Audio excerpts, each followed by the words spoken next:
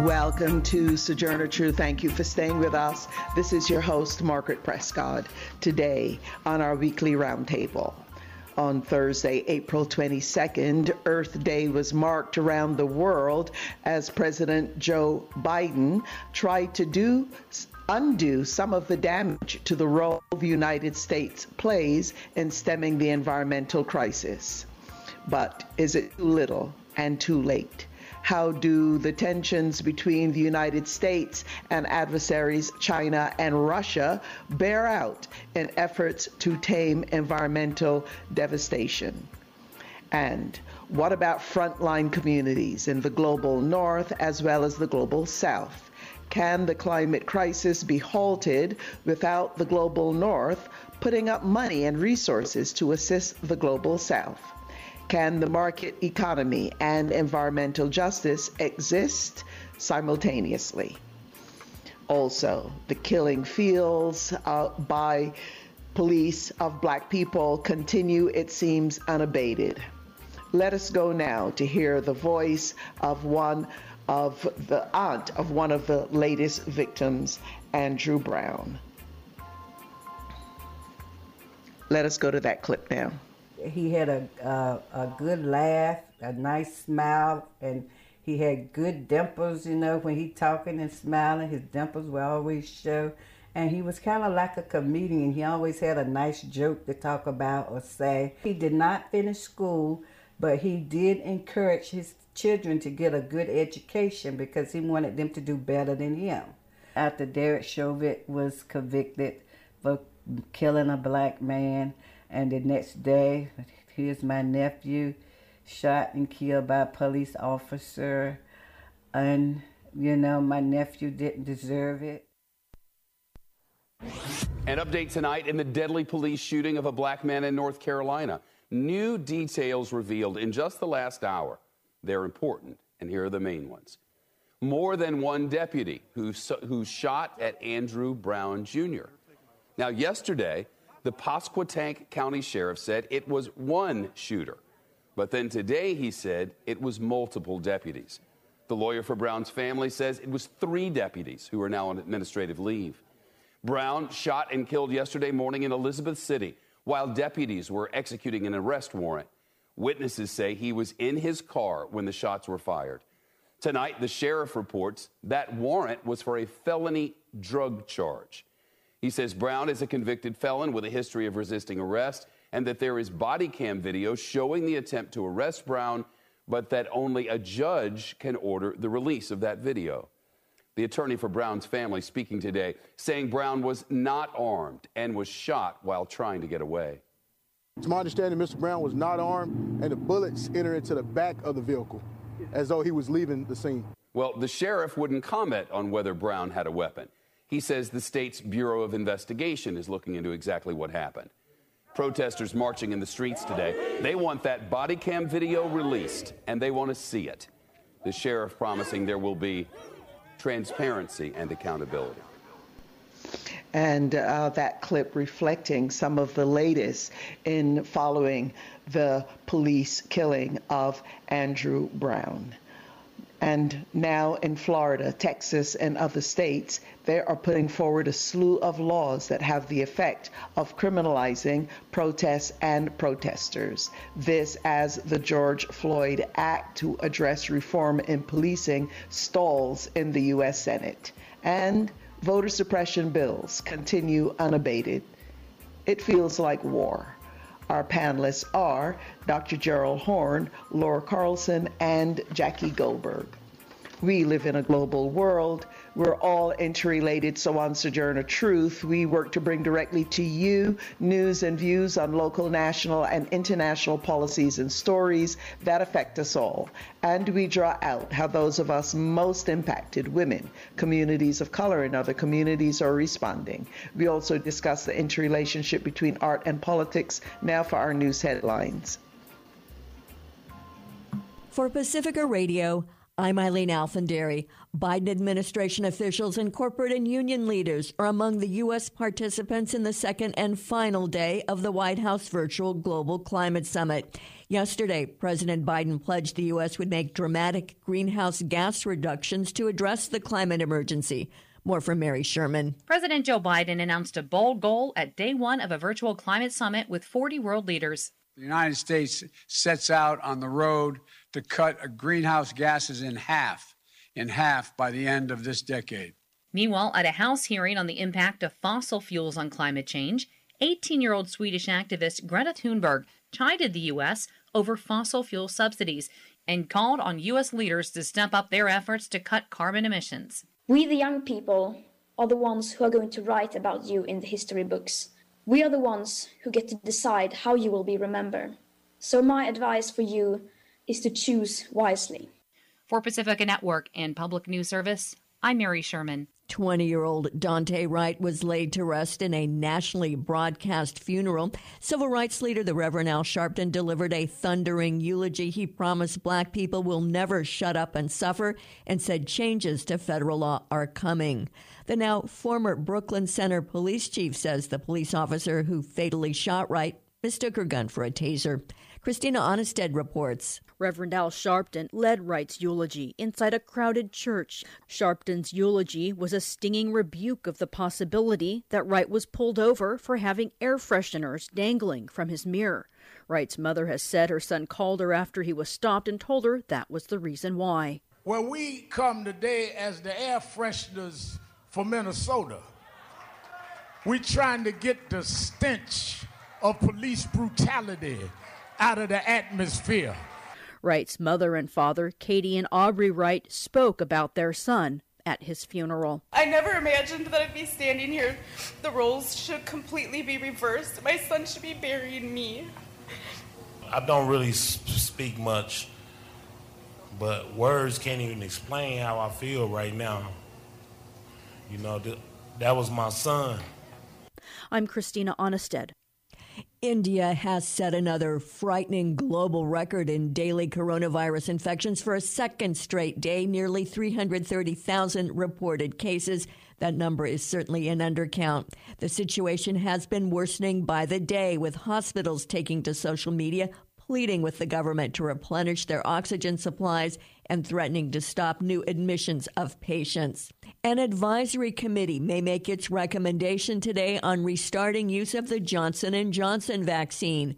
The advisory panel to the Centers for Disease Control and Prevention has been reviewing the rare cases of blood clotting following administration of the J&J vaccine.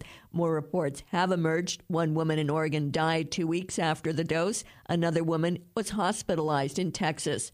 About 7 million doses of the vaccine were administered. Several European nations and South Africa have resumed vaccinations with J&J. The House of Representatives approved a bill that would turn the nation's capital into the 51st state. The House approved the bill along party lines on a vote of 216 to 208. New York Democrat Mondaire Jones took issue with Republican arguments against D.C. statehood. I have had enough of my colleagues' racist insinuations that somehow the people of Washington, D.C. are incapable or even unworthy of our democracy. One Senate Republican said that D.C. wouldn't be a, quote, well-rounded working-class state. I had no idea there were so many syllables in the word white. One of my House Republican colleagues said that D.C. shouldn't be a state because the district doesn't have a landfill. My goodness, with all the racist trash my colleagues have brought to this debate, I can see why they're worried about having a place to put it. Republicans objected to Jones' remarks. An identical statehood bill passed the House last year. It quickly died in the then Republican-controlled Senate. The Senate passed legislation to combat the rise of hate crimes against Asian Americans and Pacific Islanders on a near-unanimous vote. Only Republican Josh Hawley voted no. Hawaii Senator Mazie Hirono's legislation would expedite the review of hate crimes and provide support for local law enforcement in response to the thousands of reported violent incidents in the past year. They came in the wake of the coronavirus pandemic and President Trump's rhetoric. As important as the content and substance of the bill is the message of this bill that we in the Senate are going to stand with our AAPI community and indeed any community that is discriminated against on the basis of race or any of the categories that you and I can think of. Hawaii Senator Mazie Hirono. I'm Eileen Alfandary for Pacifica Radio. And this is Margaret Prescott, host of Sojourner Truth. Today we're going to kick off our weekly roundtable with a focus on the environmental crisis. Some are calling it a catastrophe or a disaster. Thursday, April 22nd, marked Earth Day. Our planet is indeed in a state of emergency. Forests are being destroyed, wildlife being killed, oceans being polluted. Meanwhile, extreme weather killing millions of people and other species around the world, according to Global South.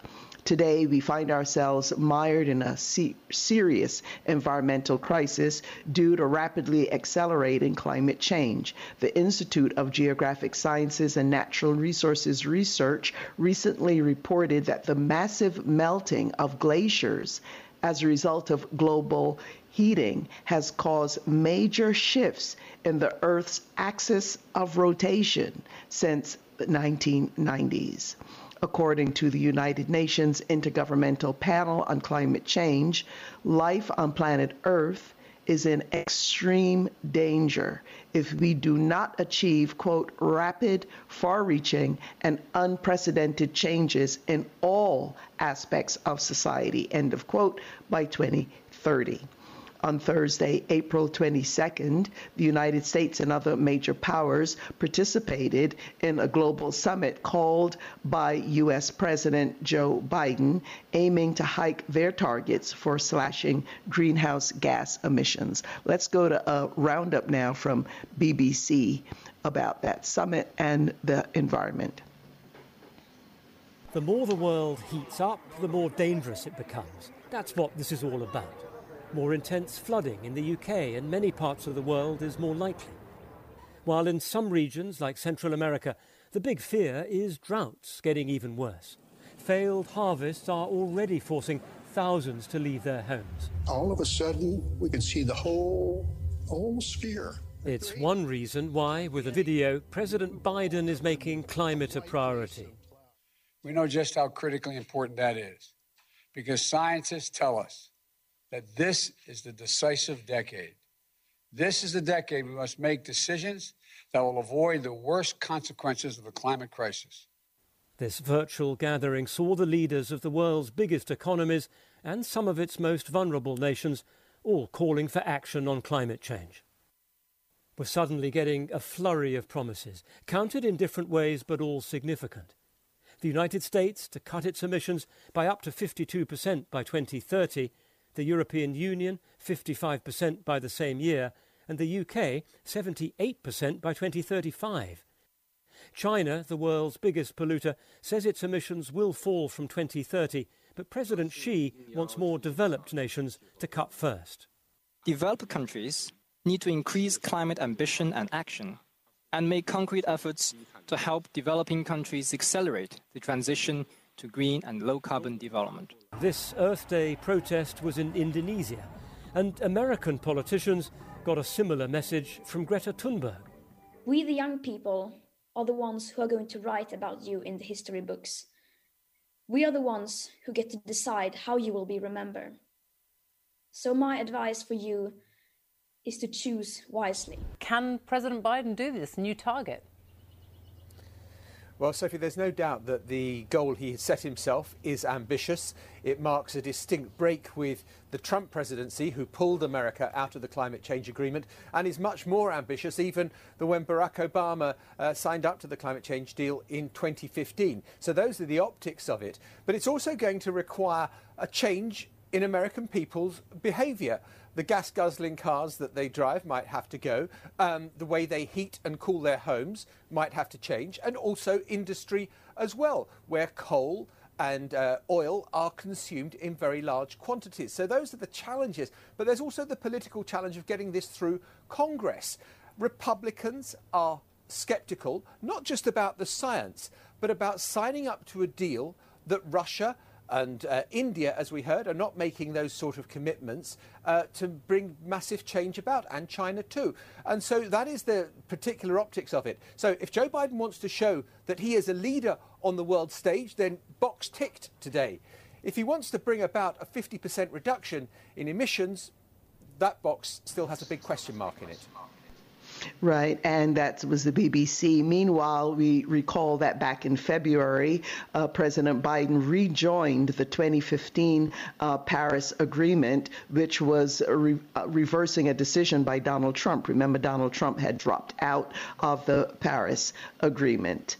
Meanwhile, smaller countries impoverished by capitalism, imperialism, and colonialism have expressed concern that their demands for financial assistance in tackling climate change continue to go unmet. Impoverished countries were promised $100 billion a year in climate finance from 2020. By 2020, more than a decade ago, at the troubled Copenhagen Climate Summit in 2009. However, that decades-long commitment, which was then repeated in 2015 with the Paris Accord, was never met. I'd like to welcome our panelists. Let's start with Laura Carlson, Director of the Americas Program, who works with Just Associates, an international feminist organization. Based in Mexico City, she's a regular contributor to America's Updater, Foreign Policy in Focus, Counterpunch, and several Spanish-language publications. Laura Carlson is also a television host and commentator on globalization, the drug war, immigration, and gender issues for various international news outlets. Laura's line has dropped for a moment. We'll get her back and do a proper welcome. Meanwhile, Jackie Goldberg, governing board member of the Los Angeles School Board, District 5. She's a former member of the California State Assembly. Jackie Goldberg had previously served as a member of the Los Angeles City Council. Before being elected to council, she served on and was later president of the Los Angeles School Board. Jackie Goldberg, welcome. Thank you for inviting me. It's a pleasure to be here. And Dr. Gerald Horne, Moore's Professor of History and African American Studies at the University of Houston, who has written more than 30 books. His most recently published book is The Bittersweet Science, Racism, Racketeering, and the Political Economy of Boxing. He's also the author of The Dawning of the Apocalypse, The Roots of Slavery, White Supremacy, Settler Colonialism, and Capitalism in the Long 16th Century. Dr. Gerald Horne, welcome. Thank you for inviting me. Right. Well, while we are sorting, Laura Carlson is back. Laura, welcome. Thank you for joining us. All righty. And okay, Laura, we're actually going to start with you. You heard our intro. We're starting off with the climate crisis, with the environment, and of course the summit that happened and is still going on. It ends actually on Friday. So your thoughts, Laura Carlson, because the UN Intergovernmental Panel on Climate Change, I think, is absolutely right, where they say rapid, far-reaching, and unprecedented changes in all aspects of society must happen by 2030. Your thoughts on this, and tell us a bit about what you know of activity that happened on this past Earth Day. Right. Well, the point of this statement by the United Nations is that the change must be systemic, that the capitalist system cannot continue at this rate of plunder and emissions, especially and reach any of the goals defined by Paris, which are themselves low. The promise of Joe Biden to cut the emissions from the 2005 levels by 50 to 52% is a step in the right direction. At least we don't have a climate denier in the presidency anymore. However, the line that America is back is disconcerting. What we need is multilateral leadership that takes into account the very deeper causes of the climate change. One of the Greenpeace officials in the UK said that this climate summit had more targets than an archery competition. And that was really the emphasis of it, and noted that these won't really reduce emissions without regulation and resources, and we're still not seeing that.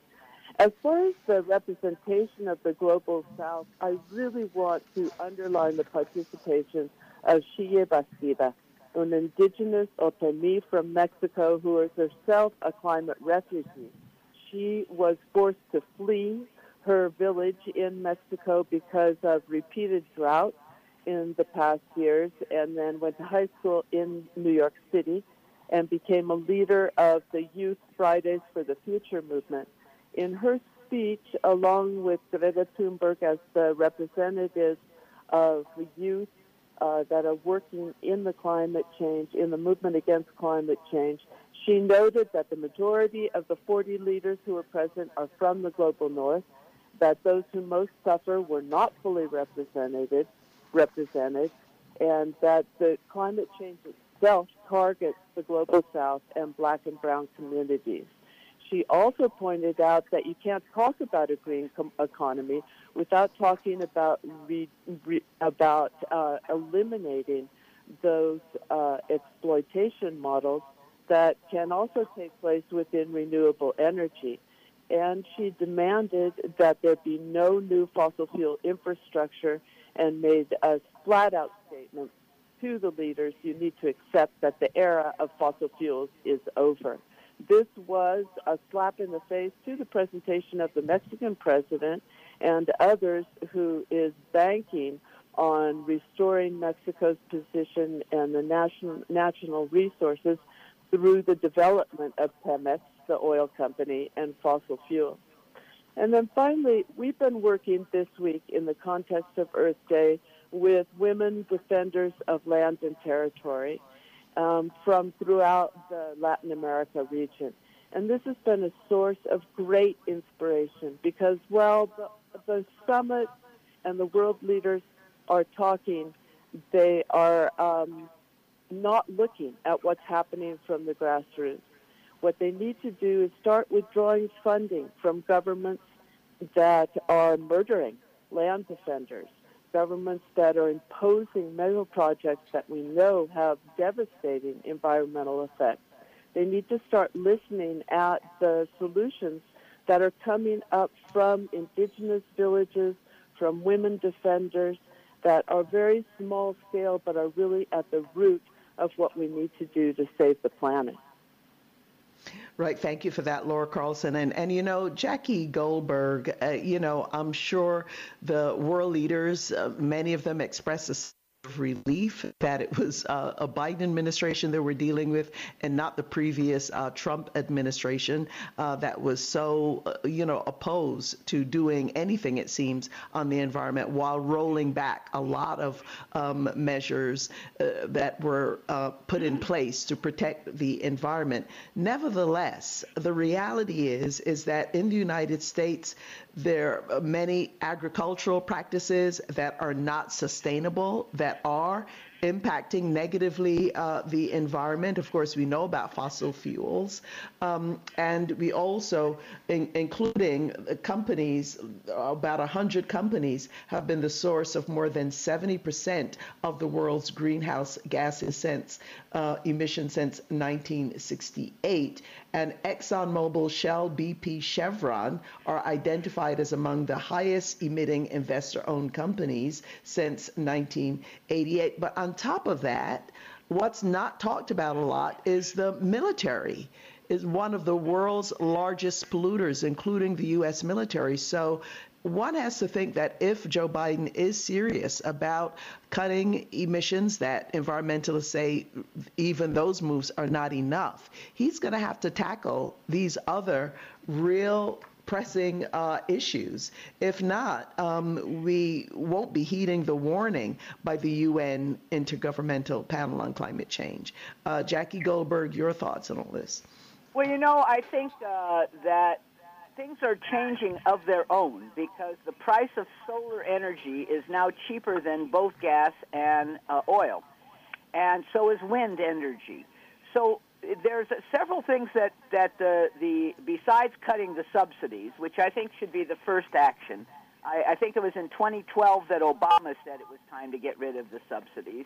At that time, I think they were around, I think $4 billion a year, but actually most experts said actually it was between $10 and $40 billion a year. And, you know, when he said that, the oil company profits had reached a price of a staggering heights because of the record $145 a barrel price while he was in office. So what first things we have to do is, here's some of the things that have to be done.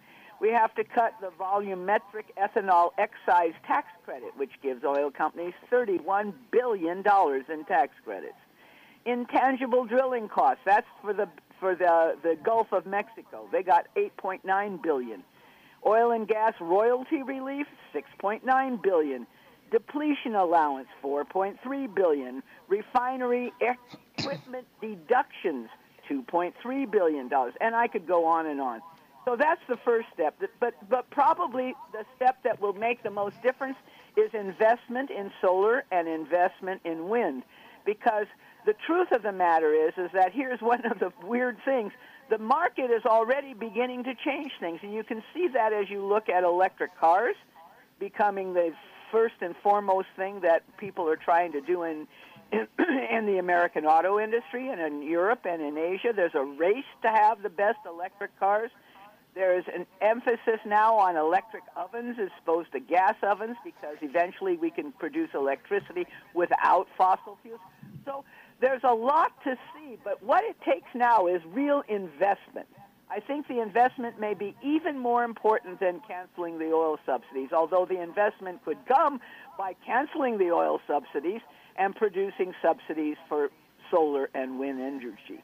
These things have to happen, but more importantly, in this clip that you played, we must be a part, the global North must be a part of funding, pardon me, the relief for these things and the changes away from gas and oil have to help those nations that are under-industrialized and who are using gas and oil and coal to industrialize. I saw a message yesterday that Mexico's looking to go back to coal. So we're looking at places looking at fossil fuels because they don't have an economy that can produce the kinds of subsidies for clean energy. The United States and the global North, as we're calling it these days, we must be a big part of investing in change in the outcomes, because it is not enough just to change our own. We must help the rest of the world that doesn't have the economy of the global North. Right. Thank you, Jackie Goldberg. And Dr. Gerald Horne, many of us have known for quite some time now about the phrase environmental racism. And when we look at the frontline communities, we see indigenous lands greatly being impacted. I mean, the Navajo Nation, where uranium mining had happened, so many people getting ill, from that. And in black communities where are always fighting off some kind of polluting industry that wouldn't be placed in a higher income community, being placed in them. And then you see the rise in things like asthma. I mean, and, when people talk about climate refugees, they think about people having to flee flooding, etc. But there are lots of people, individuals like myself, because of my vulnerable lungs, I've had to flee Los Angeles for a while just to be out in the desert for a bit, just so I'm able to breathe properly without, getting sick or getting some kind of respiratory impact. So I wanted you to talk a bit, if you might want to comment on environmental racism, but also, is aid in this instance to help countries of the global south to deal with the climate crisis? Is it really charity, or is it just money owed? And the other question about the market economy and environmental justice existing simultaneously, Dr. Gerald Horne. Well, certainly the current iteration of capitalism, which stresses the so-called Washington consensus, shrinking the state in particular, is inimical to the kind of strong state that is needed to deal with this climate emergency, this climate crisis. For example, we know that the Republican Party is particularly anti-statist, except when it comes to the Pentagon, And yet, if you look at the proposals uttered yesterday, not only by Mr. Biden, but by other leaders, they presuppose a strong directing role for the state. And certainly, the pandemic obviously presupposes a strong directing role for the state in terms of guaranteeing vaccinations. The problem is that, once again, the Republican Party and those that it represents is harshly opposed not only to the strong role for the state, but in many cases, the role of science. They don't necessarily accept the science of climate change, which is reason for, shall we say, cause and concern about how we're going to go forward. Because keep in mind that it was George W. Bush who renounced the Kyoto Protocol of 1997, followed by Donald Trump for renouncing the Paris Climate Accord during his stormy tenure. And we need to realize that with this climate emergency, inevitably there are going to be population shifts. You mentioned the rising of the oceans, for example, which could cause more folk from the Pacific Islands to flee to Hawaii, and those folks fleeing to North America, and people from the Caribbean fleeing to North America. But that will only help to exacerbate the kind of racist angst that you see in the Republican Party, because they're concerned about the demographic shifts in this country, which, of course, is causing them to react rather hysterically. And then there's a question as to whether or not the United States, on the one hand, can confront China, and on the other hand, work with China.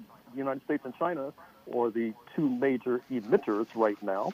And it's unclear if that kind of relationship will work, particularly when Mr. Biden is referring to the Chinese leader Xi Jinping as a thug. And then there's the fact that China, in a sense, has a head start with regard to green energy.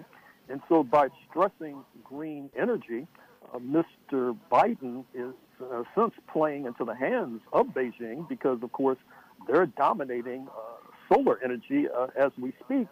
And if you look at electric vehicles, which is another part of the Biden plan, well, you see China has a head start there, with even the U.S. manufacturer Tesla having one of its main plants in Shanghai. So there is the further problem of the climate hypocrites, of which there were a number at the summit yesterday. And I'm afraid to say that one of the chief hypocrites was Canada, where Prime Minister Justin Trudeau, on the one hand, sings from the Green Hymn Book, but on the other hand, tries to push oil exports and tar sands exports and all the rest. So right now, we have to be very much concerned about where this climate emergency will eventuate. Right. Thank you for that, Dr. Gerald Horne. We're going to continue our weekly roundtable. We're going to take our station break. Let's go to our station break now, and we'll be right back with our weekly roundtable. I could tell you I was ageless, but I know you see the light. I could tell you I'm immune to everything, but that's a lie. Dust don't turn to flowers, skies don't disappear, but I've seen truth.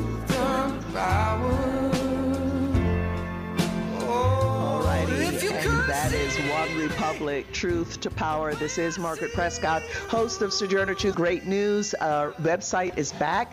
Check it out at SoTrueRadio.org. And if you're a member of Facebook, you can like and friend us on Facebook, and our handle on Instagram and Twitter at SoTrueRadio. We are heard nationwide and worldwide on SoundCloud. And today we would like to give a shout out to our SoundCloud listeners in the state of Washington State, and internationally. We would like to give a shout out to our SoundCloud listeners in Russia. Yeah, we do have some SoundCloud listeners in Russia. This is Margaret Prescott, host of Sojourner Truth. It is our weekly roundtable, but you know what? It is also National Poetry Month. Our resident poet out of East LA, Ron Baca, reminded me of that and sent incredible poem by the late Amiri Baraka that I think really fits very well with our roundtable discussion today. Let us go to hear Amiri Baraka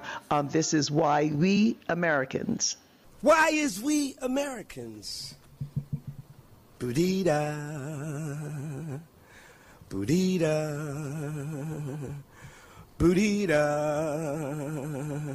boodee-da, boodoo-doo, be-dee-dee-dee, boodee-boodee, boo-boo-boo. What I want is me, for real.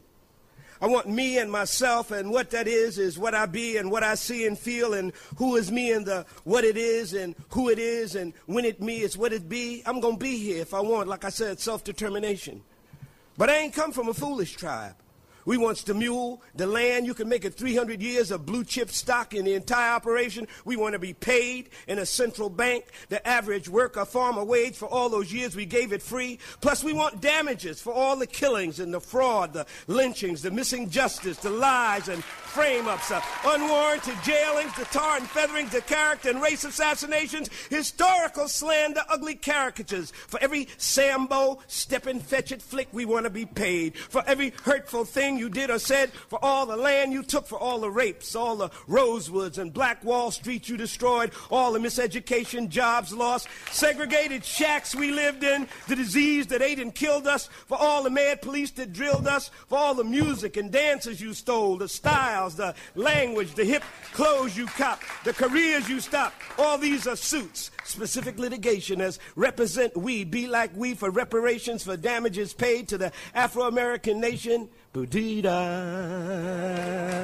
boodee-da, boodee-da. We want education for all of us and anyone else in the black belt hurt by slavery, for all the native peoples, even them poor white people you show all the time is funny, all them Abners and Daisy Mays, them Beverly Hillbillies who never got to know Beverly Hills, who never got to Harvard on their grandfather's wills. We want reparations for them, right on, for the Mexicans whose land you stole, for all of North Mexico, you call it Texas, Arizona, California, New Mexico, Colorado, all that, all that, all that, all that, be-dee-da, doo-doo.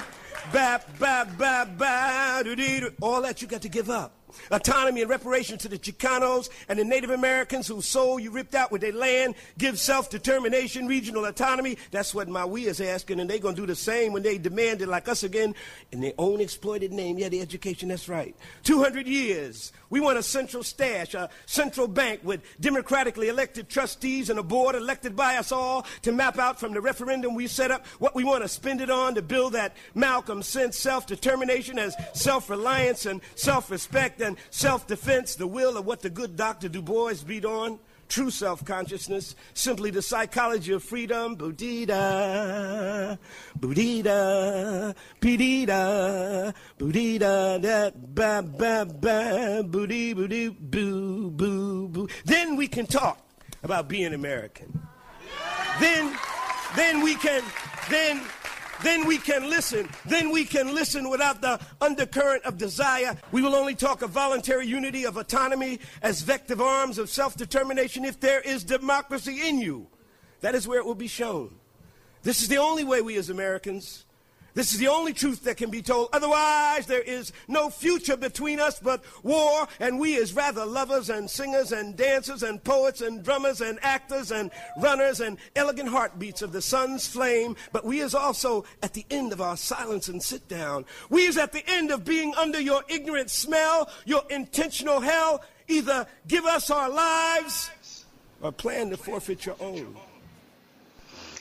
Wow, a powerful poem there, the late Amiri Baraka. And we paused in our weekly roundtable as a nod to this being National Poetry Month to share that a really powerful poem with you. Our weekly roundtable panelists, Laura Carlson, Jackie Goldberg, Dr. Gerald Horne, and we are going to just frame how we're wrapping the show up for the rest of the hour. The killing fields continuing of police murders of Black people. Also, a slew of laws being put in place to criminalize protests and protesters. And meanwhile, the George Floyd Act to address the reform in policing is now stalled in the U.S. Senate. There's some discussions about perhaps some negotiation and compromising, and voter suppression bills continue unabated. To me, as a person of African descent, it feels like war. But Thursday, April 21st, marked the funeral of Daunte Wright, who was killed by police just 10 miles from where George Floyd was killed. Let us hear from Daunte Wright's aunt. Daunte Wright, life mattered. Another family, another funeral, another eulogy for a black man killed by a white police officer. He was loved by so many. He's going to be so missed. Daunte Wright's family now seeking their justice in the city where George Floyd was murdered. They too have studied their son's death over and over. The body camera images capturing the moment he was shot by an officer who says she mistook her gun for a taser. I've never seen my family go through so much pain. Today, Daunte's aunt told me of the family's trauma. And it all comes back down to the color of my skin, the color of their skin. We're hated from birth, and we cannot control how we come into this world. Only God has that control. But because of the color of my skin, I'm taken out for no reasons. We're being murdered for unjust things. And it's always a mistake. It's always, well, let's find out what they did in their life and stuff. But you're forgetting that we're human. We're people as well. Excuse me. The officer who shot Daunte Wright has now been charged with manslaughter. His family struggled to accept his death was a mistake. That's not a mistake. That's not a mistake. A taser, bright yellow, a gun, black, dark silver, titanium, whatever you want. Taser 8 ounces, pistol 2, dominant side, non-dominant side. 26 years, it's what you train people. That's not a mistake. Others will eventually judge on that as this family seeks solace and justice. All righty, and just very moving words there from Daunte Wright's aunt. And with the outpouring, I know I certainly have been traumatized, people across the nation and the world traumatized by all of this slew of murders, what seems like modern-day lynchings to me. And there have been an outpouring of protests, particular following the videotaped murder of George Floyd by Derek Chauvin. But now a slew of bills trying to criminalize protesters are appearing across the country, including in Florida, in Minnesota, and other parts of the country. Let's go now to a short clip. Unfortunately, I'll have to say that from Fox News, but this is about the Florida bill. It is the strongest anti-rioting, pro-law enforcement piece of legislation in the country. And there's just nothing even close. Backed by law enforcement from across Central Florida at the Polk County Sheriff's Office, DeSantis announced how the new crackdown will work. If you riot, if you loot, if you harm others, particularly if you harm a law enforcement officer during one of these violent assemblies, you're going to jail. The new law increases penalties if you're arrested during a riot and keeps you in jail until first appearance. It also makes it illegal to topple statues or monuments or block streets. It also prevents municipalities from defunding police. Opponents, including Hillsborough County State Attorney Andrew Warren, say it's overly broad and therefore potentially dangerous. This bill left just enough room for prosecutors to abuse the law to criminalize the mere presence at a large public gathering where other people are doing something wrong. And that's where it tears a couple corners off the Constitution. Black Lives Matter Restoration Polk agrees and is looking into possible legal action. We are exploring the option of actually taking this to court. All righty. So, Laura Carlson, you know, it's almost like a head. I don't know what it does to your head to really hear the emotion of Daunte Wright's aunt. Of course, this following the verdict, the Chauvin verdict. You may want to say something about that. And now this response to protests. Clearly, the protests have been effective in some sense, given the verdict. But here we go. Laura Carlson. They were very moving words, and as far as the verdict goes, what we see from the poem is that it talks about reparations. It talks about systemic change, self-determination, autonomy. You just don't get that from these verdicts. Yes, it was the right thing to do. It was the only thing to do, given the evidence and what happened, as well as given the climate in the country that will no longer accept as normal the killing of black people by the police. But we have to take into account that this is the first time in Minnesota history that a white police officer has been convicted for killing an African American. Black people make up 20% of the city's population and more than 60% of victims in city police shootings. And I'm sure this can be said of many cities throughout the country. So we cannot create these conditions that finally led to a conviction. In the case of Derek Chauvin, every time something like this happens, we're looking at an average of 3 police shootings a day. And this is something that has not even diminished despite all the public attention that's been on it since the murder of George Floyd. So Merrick Garland says the Justice Department will examine whether the Minneapolis police routinely used excessive force. But what we need to say is, why is this happening on a systemic basis, and handling the problem from there.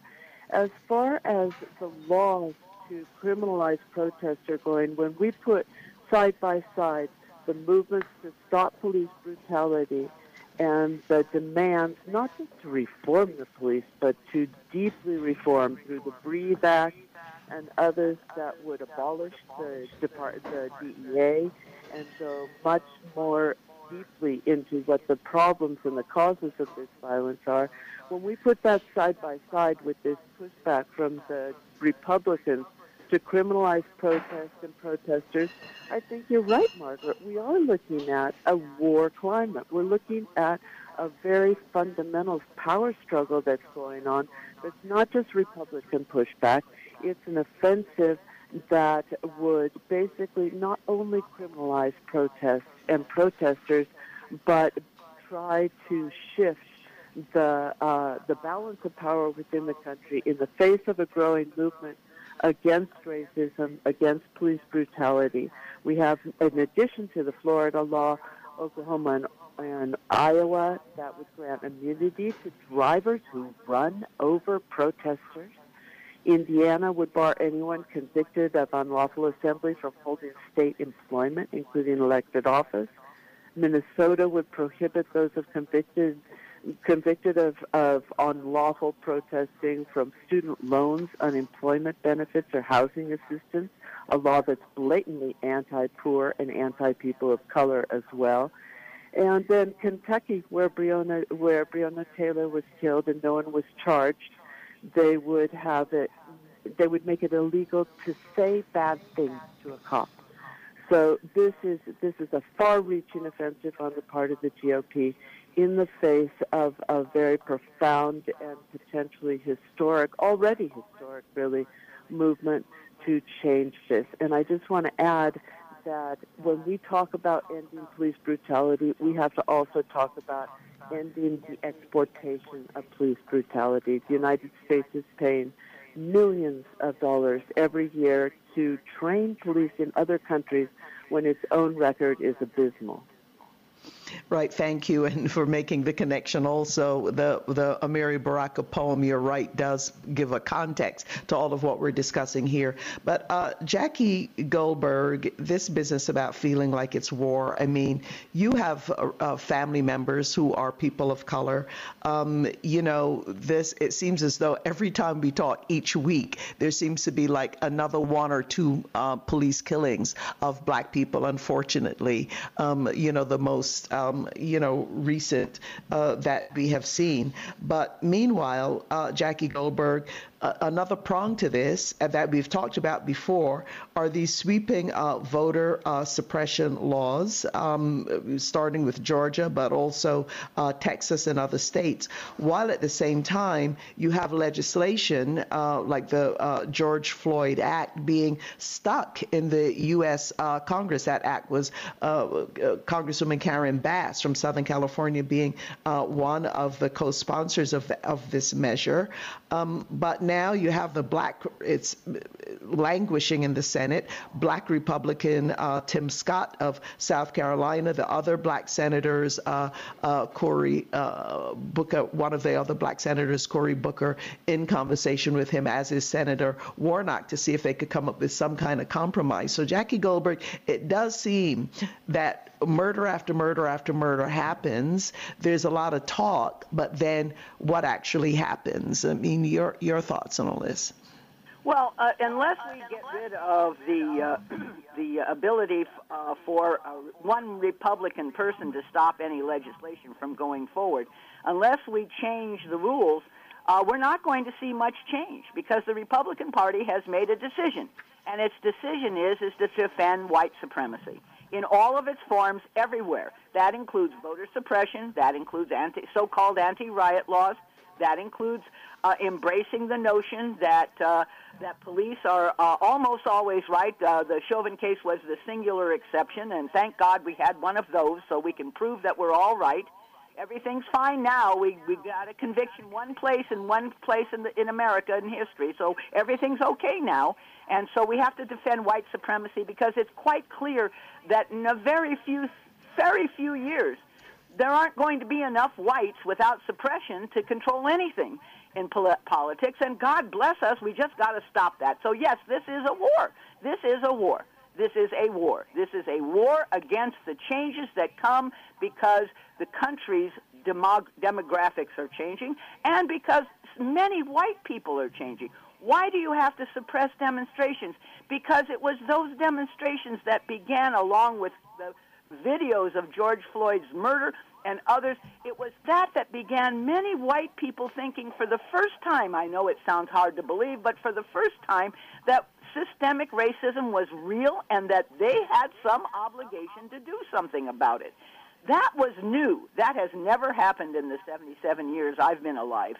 And when that begins to happen, it puts the enormous fear in those folks who depend on white supremacy for them feeling good about America. So that's where we are. It is a war. It is a war. And unfortunately, one side has guns and is using them. I mean, I've just looked at the Brown case, and oh my God, what is going on? Shooting somebody that was fleeing a warrant being served, and you shoot them from the back of their car until they're dead? Really? Why don't you just wait till they land and go get them? You know, I mean, the kinds of things that people think it's okay to do, that there are no consequences for, until we change all of that, this war is going to get worse. But I have news for them. We're ready to fight on the other side. We're not going to go down quietly. Right. And on that note, Dr. Gerald Horne, a couple of things here. One is listening to Dante's aunt talk about basically how we're criminalized because of our skin. I mean, that's one thing that this experiment of the United States, hopefully people across the country, around the world could see now, how basically you're criminalized just because you're black or brown. That's fundamentally a lot of what is happening. But this business about being armed, I mean, if people don't know, I haven't heard about the coalition, what is it? NFC coalition, they should find out about it, because it is true that the state entities are very well armed. Increasingly, you find that black people and likely other people of color, but I know about black people, are also arming themselves. I'm not putting that forward as any kind of solution, but Dr. Horne, just your thoughts on all this before we have to wrap up. Well, first of all, with regard to the Chauvin case, it was very unique because mass protests led to global protests, and then you had Keith Ellison, a former member of the Congressional Black Caucus, as Minnesota Attorney General, who was able to marshal the resources of the state in order to put forward an effective prosecution of Derek Chauvin. However, we should know that the right wing is thirsting for revenge. We know that there's ultra-right influence in the 18,000-plus police departments, not to mention this legislation you just mentioned, which probably the most ominous, being given immunity to drivers who hit protesters, which has become a trend, I'm afraid to say, in recent months. And then, of course, there's the underlying issue, which was pointed to in this last segment, that is to say, it's not just the color of the skin, it's the fact that the question of slavery and the fact that during slavery, black people in particular were seen as disruptors of the status quo, aiding foreign invaders such as the British, aiding Native American rebellions such as in Florida. And then the enslavers were expropriated without compensation, meaning black people were viewed not only as both disruptors, but as symbols of lost fortune. This also feeds this anti-status mania, which I referred to with regard to climate change, which is going to handicap the United States' ability to move on this climate emergency. And so because we don't have an adequate analysis or theory about how slavery has infused every pore of this body politic, we are flying blind with regard to trying to figure out where to go from here. I should also say that it's doubtful, I'm afraid to say, if the Chauvin case will educate other cops as to what might befall them if they shoot the unarmed, because history has shown that is not necessarily the kind of deterrence that's needed. So I would say that when we need to raise these questions, not only of defunding the police, of turning police more into social workers rather than invading Marines, but we also need to talk about disarming the police.